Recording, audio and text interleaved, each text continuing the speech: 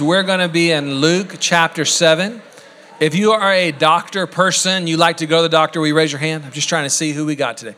Okay, we got maybe 10 people that like the doctor. If you're not a doctor person, if you avoid at all costs, raise your hand. Some of y'all haven't raised either hand. You have to, this is like binary, one or the other. Okay, we got a lot of people that avoid the doctor. Okay, I feel you. Previously, I had a streak of not going to the doctor in about 10 years. But I've turned a new leaf and I have a doctor I like and I've been going to him and he's been helping me a lot. So anyway, we're talking about Jesus' healing ministry. As a community, we've been studying through the Gospel of Luke to kind of look at Jesus and learn from him every week as we gather. Dr. Luke has taken us into a section of Jesus' ministry where we see one healing miracle after another. And so we're focusing in on learning about Jesus as our wounded healer. We saw last week that the Gospels give us 72 stories of Jesus healing people. He's known as the great physician, God our healer. And we see him healing people over and over and over again. 41 of those are distinct stories, different stories that don't overlap. Sometimes there's a story in Luke that's also in Mark, but there are 41 distinct stories. And then many times in those stories, they represent not one person being healed, but you'll hear of many being healed. So maybe those 41 are really maybe 400 or 4,000 people that Jesus brought healing to as a part of his ministry. Point being, Jesus had a passion and a focus and a priority to bring healing to people. It was not a side hustle, something he did kind of sometimes when he got to it, but it was a central thing that he was about and a central way that you and I can understand his ministry. So it's important for us to learn about it. Today, you're going to learn how to pray for the sick. You're going to be equipped. We're going to look at Jesus, and because we're a community that wants to practice the way of Jesus, you're going to be equipped in how to pray for the sick in the way of Jesus. That's what we're going after today. So we're going to be in Luke chapter 7, starting in verse 11. I'm going to read this story to you, and then we're going to go back and look through it and see how we can also be a part of the healing ministry of Jesus. Luke 7, verse 11, soon afterward, meaning soon after Jesus healed the centurion's servant, which we talked about last week. If you missed last week, you can listen to it on iTunes. It kind of connects to this week. Soon afterward, Jesus went to a town called Nain, and his disciples and a large crowd went with him. As he approached the town gate, a dead person was being carried out, the only son of his mother, and she was a widow. This was a funeral procession. In Jesus' day, they carried people kind of on a stretcher called a bier, which we're going to read about. They carried them outside the city to the tombs where they were buried. So he walks up upon a funeral. And there was a large crowd from the town that was with her. Verse 13, when the Lord saw her, his heart went out to her, and he said, "Don't cry." Verse 14, then Jesus went up and touched the bier that they were carrying him on. Again, that's the stretcher, not the drink. He touches the bier, and the bearer stood still. And he said, "Young man, I say to you, get up." Verse 15, the dead man sat up and began to talk, and Jesus gave him back to his mother. They, being the crowd around them, Jesus' disciples, they were all filled with awe and praised God, saying, "A great prophet has appeared among us. God has come to help his people." This news about Jesus spread throughout Judea and the surrounding country. So you see, of course, right, if you were there, if you were at this funeral and Jesus walked up and raised someone from the dead, of course, people would be like, oh my goodness, what has happened? God has come to help his people, and news spreads everywhere. You kind of get the basics of the story. So let's go through and kind of break it down verse upon verse to understand what's going on here and how we can be equipped in ministering healing in the way of Jesus. So what I want you to notice in this story is that Jesus, the setting is he's in a town called Nain. Now, if you've never heard of Nain, there's good reason. It is an insignificant town in the middle of nowhere. Other than this story in the Bible, there's no great historical event that happened there. There's no great resources that were there, natural resources that would make people want to live there. It's not on an international highway that was a place of trade. It is in the middle of nowhere. How many of you are from a town in the middle of nowhere? Anybody? Okay, so middle of nowhere place, totally insignificant. That's Nain. It's 25 miles away from Capernaum, where Jesus last was. And so what we see here is that Jesus has gone out of his way, walked 25 miles with his disciples, with a crowd of people who are around him, to get to this random hole-in-the-wall, Nowheresville city called Nain. It's not on his way to somewhere else, right? You think 25 miles, I don't know that I've ever walked 25 miles in my life. Like, that is a long way. It's not like, oh, I live around the corner, let's swing around there. No, it's like you'd really have to go out of your way and really want to go to a place to walk 25 miles. And we see in the opening lines of this story why Jesus is there. He walks up and he sees a funeral happening. And in this funeral, you see that there's a widow who's lost her only son. We're in verse 12. So think about this woman. She's a widow. That means that she has lost her husband, that she has seen her husband die and be buried and gone through that loss. If you've ever lost a spouse, or you have a parent who's lost a spouse, or you have a friend who's lost a spouse, you know the grief and the hardship that this woman has been through.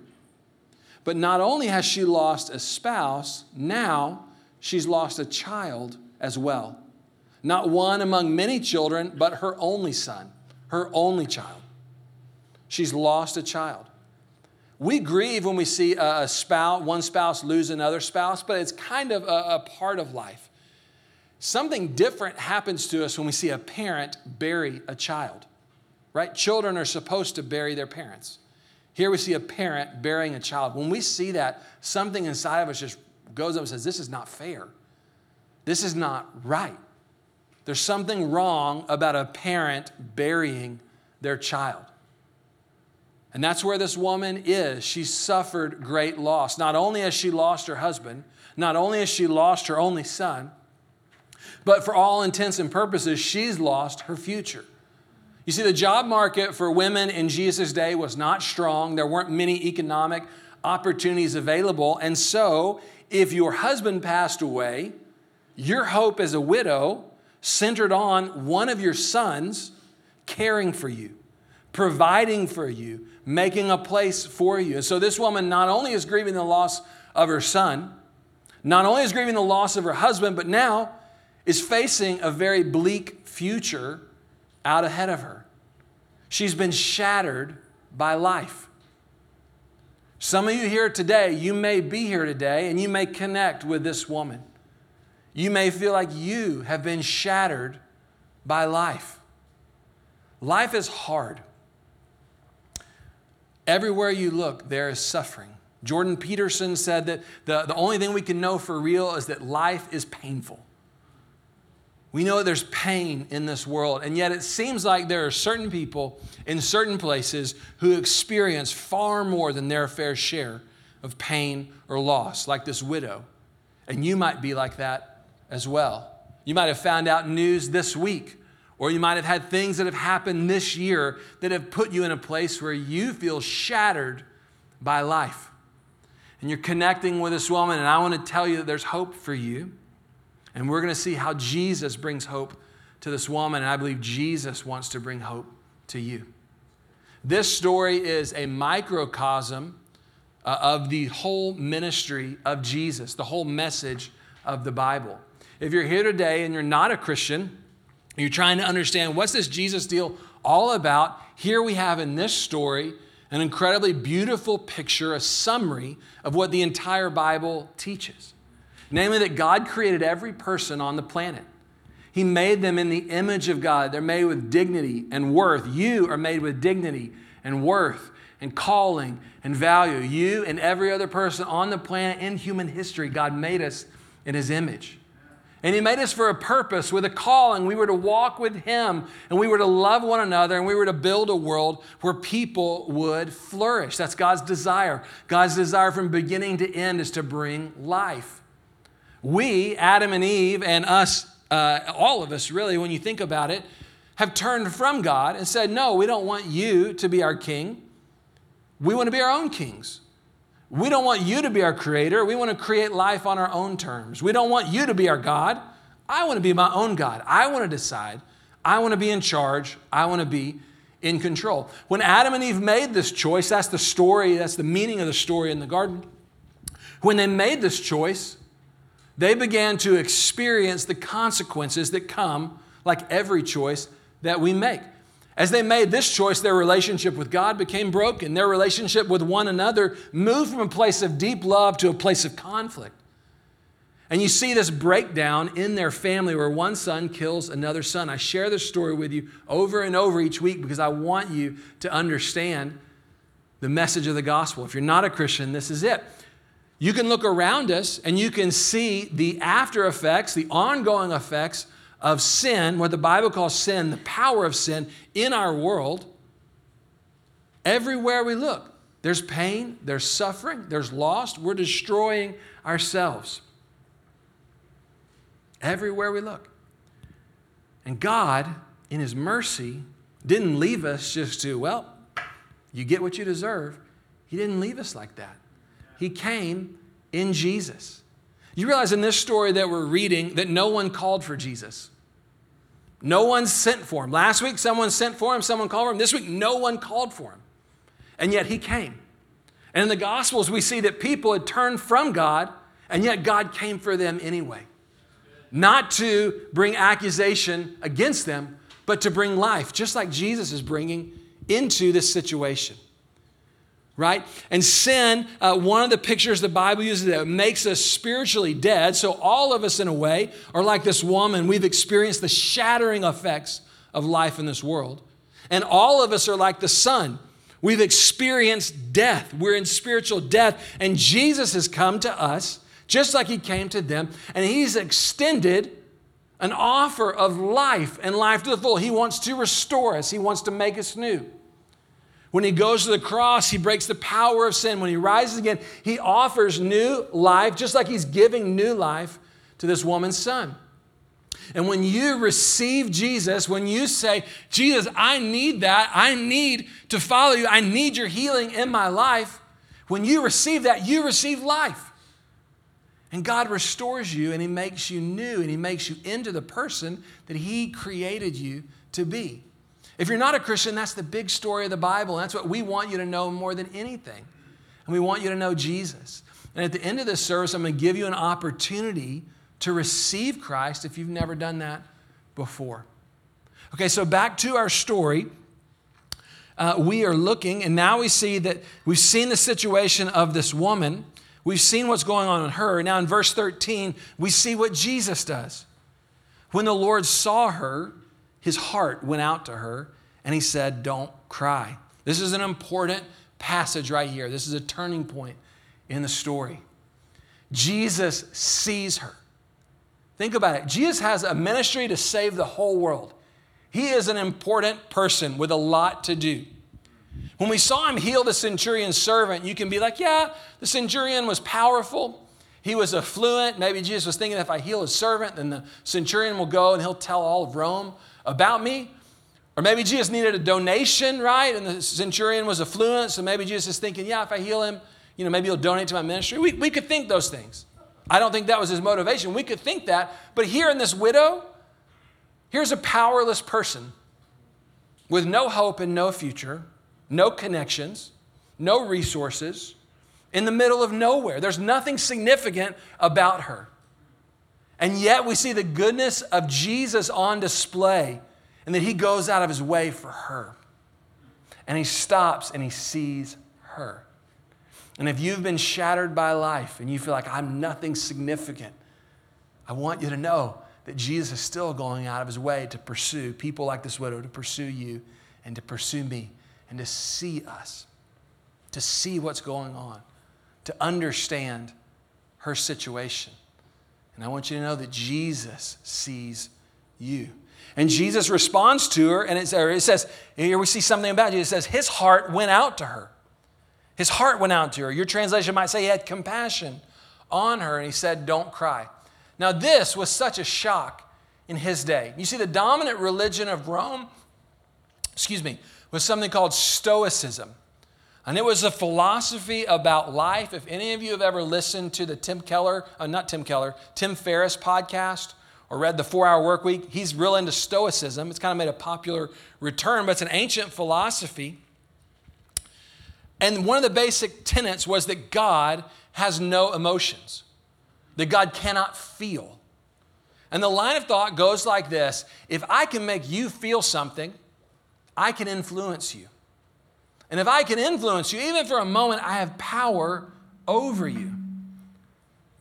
So if people could make God feel something, then by definition, people would have power over God, which is a logical fallacy. So the Stoics said it's impossible for God to have feelings, for God to care. That was the dominant religion of the day. And when we're in hard times and when we're suffering and when we're experiencing loss, it's so easy to have that feeling. God doesn't care. God's not here. I'm on my own. That was Stoicism. What we see in Jesus, and as a reminder, when we look at Jesus, we're seeing God, is that Jesus is not the God of the Stoics. He's not the God that the Stoics presented. He's not an unmoving, unfeeling, distant God, but he sees this woman and his heart goes out to her. Amen. That would have been so shocking in Jesus' day, to see God having compassion on this woman. This is not a one-off event in Jesus' life. In fact, if you read through the Gospels over and over and over again, Jesus is moved with compassion. Jesus has compassion on people. And it marks his life and moves him. And here he's moved with compassion for this woman. Now we learn two important things as we're following Jesus, as we're practicing the way of Jesus, about how we can pray for the sick or how we can minister healing in this verse. I changed yes, we're talking about how to pray for the sick, but I really mean how to minister healing, because everyone prays for the sick. Everyone, regardless of your religion or lack thereof, right? We have thoughts and prayers, or I have a buddy who's at his work, a coworker was diagnosed with cancer, and the team decided, hey, we're going to have a prayer meeting for him. It's not their normal custom, but, they're faced with sickness. And he said it was kind of crazy. All these people who would never talk about God, he's known him for a long time, all of a sudden they all turn into Pentecostal prayer warriors when they're faced with sickness. Everyone prays for the sick, right?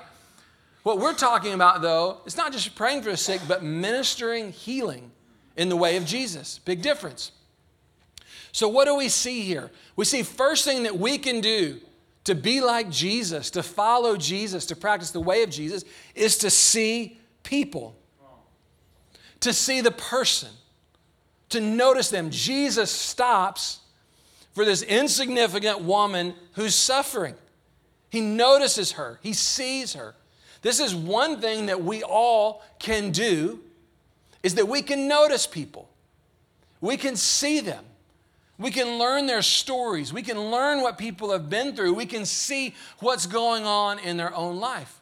So much of our world is just dominated by self-interest. Our minds are me, and me, right? What we see Jesus doing is noticing people, and we can notice people. We can see people, and we can care about them, right? That's number 2, show compassion. We can demonstrate compassion. To demonstrate compassion doesn't mean you need to be an overly emotional person, although you can. It doesn't mean you need to be touchy and feely, although you might be. What it means is just showing people that someone sees them and someone cares. And anyone can demonstrate compassion. We don't just want to show people our compassion. We want to point them to the compassion of Jesus. Because Jesus has compassion on suffering people. And it's so often when we're suffering, again, it's easy to think God is like the Stoics. And what we want to do is say, no. Jesus sees you and he has compassion on you. So significant. I want to point out to you what I pointed out last week is notice what Jesus doesn't do in this passage. He doesn't tell her, woman, I guess the Father needed your son more than you do, so he took him to heaven. He doesn't tell the woman, this is part of God's plan, you just need to trust it.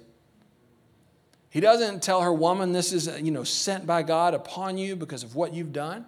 He doesn't do any of those things. Now, is there a place to talk about the sovereignty of God? Yes. Is there a place to talk about sin? Yes. I'm very interested in both of those things. I just want to point out to you, when Jesus faces the suffering of this world, that's not what he's focusing in on. So often, as well-meaning Christians, we can focus in on those things. Our first kind of response can be, well, this is God's plan, or maybe God needed him more in heaven than you do, or finding some fault. We often can do those things. That can be our default response. I just want to point out to you, that's not the default response of Jesus. And I would encourage you to follow Jesus and not just have good religious intentions. Jesus leads with compassion. This is so significant. It's hard to underestimate this, the power of this. Last year when we moved into our house, I had the Wi-Fi guy come over to install Wi-Fi. And I try, when contractors come, to take time to see them and notice them, because I realize they're going from house to house to house all day long, right? Again and again and again. So I try and take notice of him. So I started talking to this guy. He's 23 or 24. He's Turkish background, but grew up here in Dallas. His mom is Catholic. His dad was Muslim, so kind of a mixture of faith in his home. And as I'm talking with him, I'm learning how he got in the business and, Wi-Fi tips and all of that. And I sensed the Holy Spirit nudging me. I don't know if you ever felt that, but you're like, this is more than just a, guy that's putting some Wi-Fi in my house. I sensed the Holy Spirit wanted me to tell the guy that Jesus loved him, and I want to know if there's a way I could pray for him. Now, I tell you, I've been doing this 20 years. Every time it's still like, ooh, that feels a little uncomfortable, right? But we don't just live for our comfort. We want to follow Jesus. And so I'm like, okay. I kind of tell him, I say, hey, man, before you go, I just want you to know Jesus loves you. And I believe in the power of prayer, and I want to know if there's any way I could pray for you. And he responds like, actually, no. I was like, okay. What do you say? In that moment, I'm like, okay, Holy Spirit, give me wisdom, give me wisdom, give me wisdom. Well, tell me more about that. Why not? And he said, well, actually, I hate God. Okay, this isn't going very good. I said, well, why? And he said, well, I was engaged to this girl that I loved, and she struggled with alcoholism. He was a young man, he's 23, 24. She struggled with alcoholism, and she recently died from drinking herself to death. And I've just been shattered by life. And he said, in that time, a pastor, and I don't know if he's talking about a Christian pastor or a Muslim imam, but some sort of religious leader to him, told him, hey, this is part of God's plan, and you just need to trust it. And he said, if this is part of God's plan, I hate God. Again, Holy Spirit, give me wisdom, give me wisdom. If you don't speak in tongues, you'll start to speak in tongues in those moments because you're just like, I don't know what to do. But I'm so thankful that someone has shown me passages like these, because we can always demonstrate compassion. So I said to the guy, I said, look, man, I don't know why things happen. I don't know. What I do know is that Jesus has compassion on you in your pain. He knows what it's like to lose a loved one. He knows what it's like to suffer. He knows what it's like to have loss. And when he sees you, he has compassion on you. And I want to pray for you that you would experience the compassion and the comfort of Jesus in your loss. So I said, okay, you can do that. So I prayed for him, simple prayer. Jesus, I pray for my friend that he would experience the compassion and the comfort that you bring, that you love him, and I pray he would know that. Very simple prayer. Say amen. He says thank you. He starts packing up his stuff, taking it back out to the truck. After a couple rounds, he comes back in and he says, hey, I just want you to know thank you for doing that. He said, for the first time since my fiance passed away, I'm experiencing some peace on the inside. And I could like a God like you talk about that has compassion on people. So thank you. It's a powerful moment, significant moment for him and for me. Compassion is so powerful, and we want to lead with that because that's what Jesus led with. Let's go back to our text.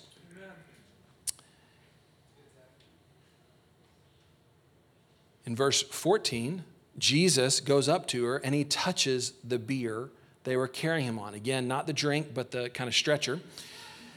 And the bearers stood still. He said, "Young man, I say to you, get up." And the dead man sat up and began to talk. And Jesus gave him back to his mother. So here we see another way to pray that brings healing.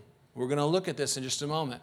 What I found interesting in preparing for this sermon, sometimes we hear these stories and we're like, did that really happen? Or did the person just kind of, disappear after that? I found a letter from a guy named Quadratus, who was an early Christian leader, writing to the emperor of Rome, Hadrian, about Christianity. Remember, Rome is persecuting Christians at this time. Notice what he said. He said, "The persons who were healed," meaning by Jesus, "and those who were raised from the dead by Jesus were not only seen when they were healed and raised, but they were also present afterwards, not merely during the time that the Savior walked upon the earth, but after his departure also. They were still there for a considerable time, so that some of them lived even until our times." So this work that Jesus did in this boy and in this family, right? This guy just didn't disappear after that, but he was like walking around Rome. He was walking around Nain, right? And they're like, "Oh, that's the guy Jesus raised from the dead." Introduce himself, tell you my life story. "Well, I died one time." Just think about the power of this family's testimony. Again, I shared last week, you too have a testimony. When we share that, it has power. So here we see Jesus praying for the sick. And this is a second way that we've seen to pray for the sick. Last week, we saw the prayer that was, "I believe you can do anything if you want to, Jesus. And I won't ask you if you want to." And Jesus healed the centurion's servant. That's one way to pray. Jesus said that was a prayer of great faith. If you can do anything, Jesus. Not if you can do anything. Jesus, you can do anything if you want to. I had someone come up to me after the service last week, told me that they had actually been healed from praying that prayer. Jesus, if you want to, you can do this. Okay, that's one prayer that we saw last week. But there's a prayer of even less faith that Jesus moves through, and it's the prayer of, if you can do anything, please help.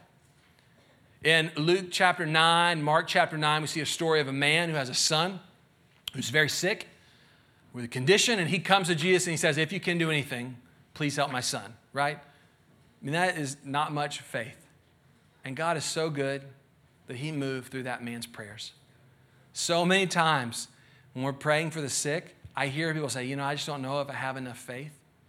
I just want to point out to you, if you can do anything, was enough faith for God to work through. God's scale is a lot different than the pressure we put on ourselves, right?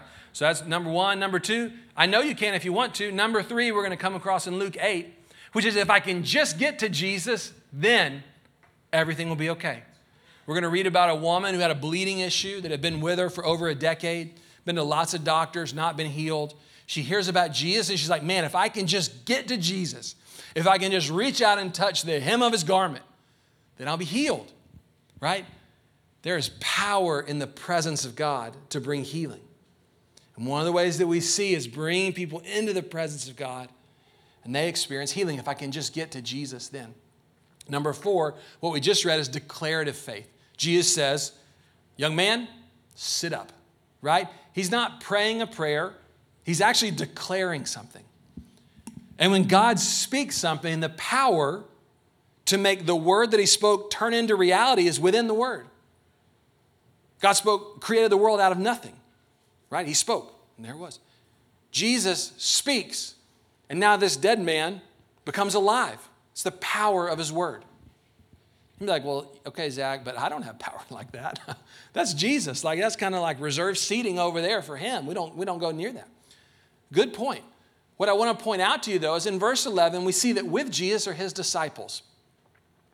You see, this is a story almost like a teaching hospital where the disciples are with him because they want to be with him, but they're also learning to do the work that Jesus did, to minister in the way of Jesus. And we're going to see in Luke 9 and Luke 10 what's upcoming. Jesus actually sends them out without him to bring healing where they go. And in Acts chapter 3, we kind of see a longer story of it, and we see them bringing healing to sick people through this declarative faith. They come across a beggar who asks them for money. And they say, well, silver and gold we have not, but what we have, we give to you. In the name of Jesus, rise and walk. And the beggar, this crippled, stands up and can walk. Now, where in the world did these disciples learn that declarative prayer? They learned it in the school of ministry with Jesus, right? And it's not a prayer of presumption. It's like I can say stuff and get God to do it. But it's cultivating a relationship with the Holy Spirit such that God speaks to you and leads you what God wants to do, what God wants to say, and God wants to work through us. And for some of us, you're going to be amazed at what God can do through you as you practice the way of Jesus. So those are 4 ways to pray that we see here kind of in this passage. So let's break it on down.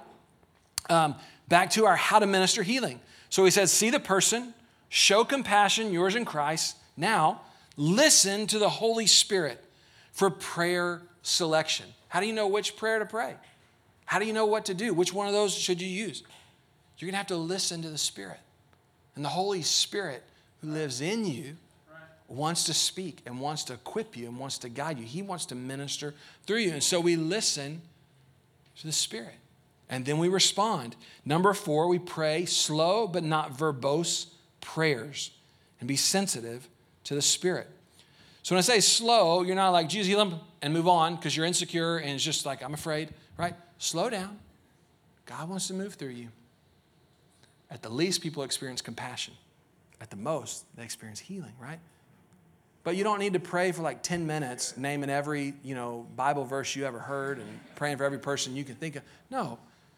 You can be short, but slow, and let the Spirit work. Now, back to our verse, we're going to see what happens. Verse 15, the dead man sat up, began to talk, and Jesus gave him back to his mother. So not only is this boy's life restored, but his mom's life is restored too. So that gives us point number 5 in how to minister healing, and that is to follow up, see what happens. And this takes a little courage. Hey, did you notice anything when we prayed? Are you feeling different?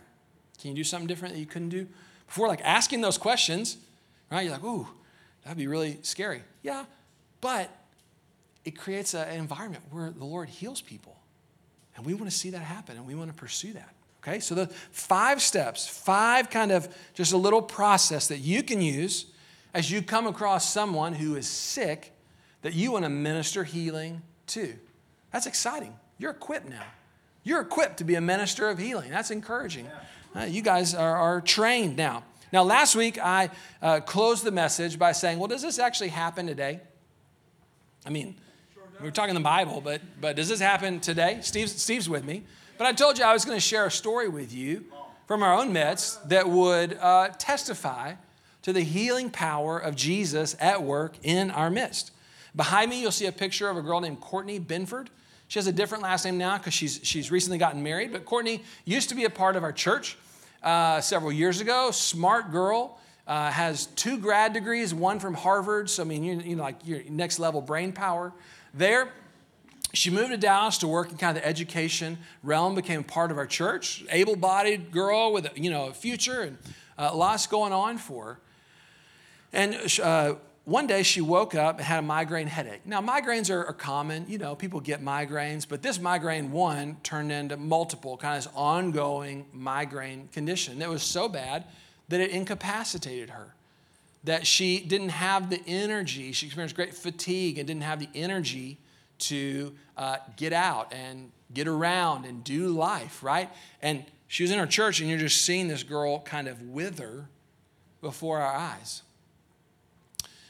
She lost kind of the strength in her body, the fatigue, the migraine, so bad she had to move back to where her parents live in Phoenix because she just couldn't do life anymore. She needed help. She was in a wheelchair to help her get around. That's a picture of her at her graduation from Harvard there in the wheelchair. So able-bodied girl now needing to be pushed around at graduation. Incredibly difficult situation. She had developed a condition called POTS. You can look it up on Google to find out more about it. It's a fairly rare disease that you don't get better from. It's just, it shatters your life. She got enrolled in a study with the Mayo Clinic because they're trying to figure out more about how to treat this disease. And she's back in Phoenix and just is like her life has been shattered. She's going to the Antioch church that's there. We have a sister church in Phoenix. If you got friends in Phoenix who need a good church, she's going there. And they talked about the training school like we have. And she said, well, I don't really have anything else to do. Maybe I'll see if I can be in the school. I can't do the reading. I can't do all the extra work, but I could lay on the floor if they'll let me. And I'll just kind of soak in the teaching and be around the people of God. So I said, okay. So she goes into school and she just, many days, just lays there during class, just soaking in what's going on. Kind of halfway through the school decides that they do a fast. They're learning about Christian fasting. So they say, we're going to do a fast for 10 days. And we're going to pray for Courtney to be healed during this fast. I'd make you feel good if you had friends rallying around you to fast and pray.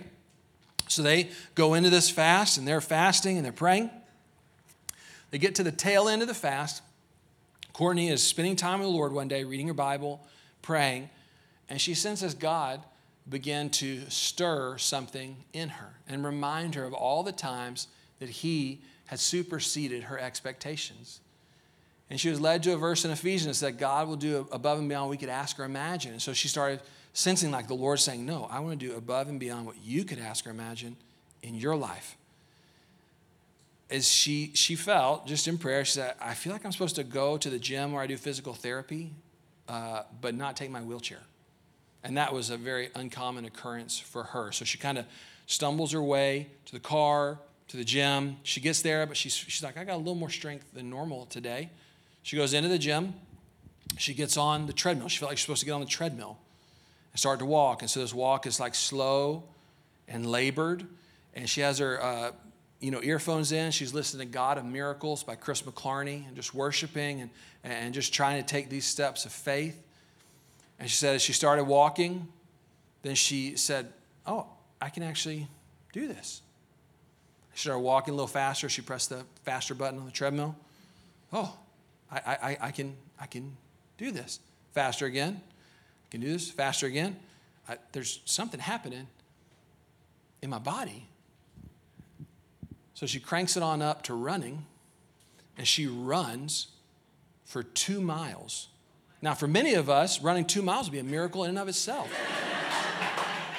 She's running 2 miles. All the symptoms and the side effects and the pain of this POTS disease that has shattered her life goes away. Come on. She's completely healed. Here's a picture of her post. Yeah, she can jump. I have a video. I couldn't import it into the system that she sent to me of her training school classmates seeing her as she came back from the gym, now walking, not in a wheelchair, now walking, the person they've been praying and fasting for. And as you can imagine, that deal about great amazement that we looked at in Luke, I mean, they were blown away. It's an awesome video. That was maybe 2 years ago now, Steve? 2-ish years ago. She's married. She's got a job. Things are moving forward. It's not like, oh, did that come back? No, she's healed. Completely healed. That's amazing. Just stop for a moment. That's amazing. Jesus heals. And Jesus uses people like you and me to bring healing to other people. That's exciting. That's what we're about. And just as I close, I sensed as I was preparing for this message, just that story from Acts 3 that I referenced, where the beggar had to stand up, had to exert some faith of his to respond to the word that was given. And I believe for us as a church, that the Lord is speaking a word about ways he wants to move in healing in our midst and through us in our city. And that this is a word for us to pursue, to step into, to not just say, oh, that's cool, I kind of like that story, wow, and just move on, but to say, no, I'm going to respond. I'm going to go after this. I want to walk in everything God has for me. I want to practice the way of Jesus, and I want to pursue this ministry of healing. And I believe if we'll do that, if we'll respond, God will do above and beyond what we can ask or imagine in our own lives and the lives of those that we know here in this city. And that's really exciting. So I want to invite you to stand.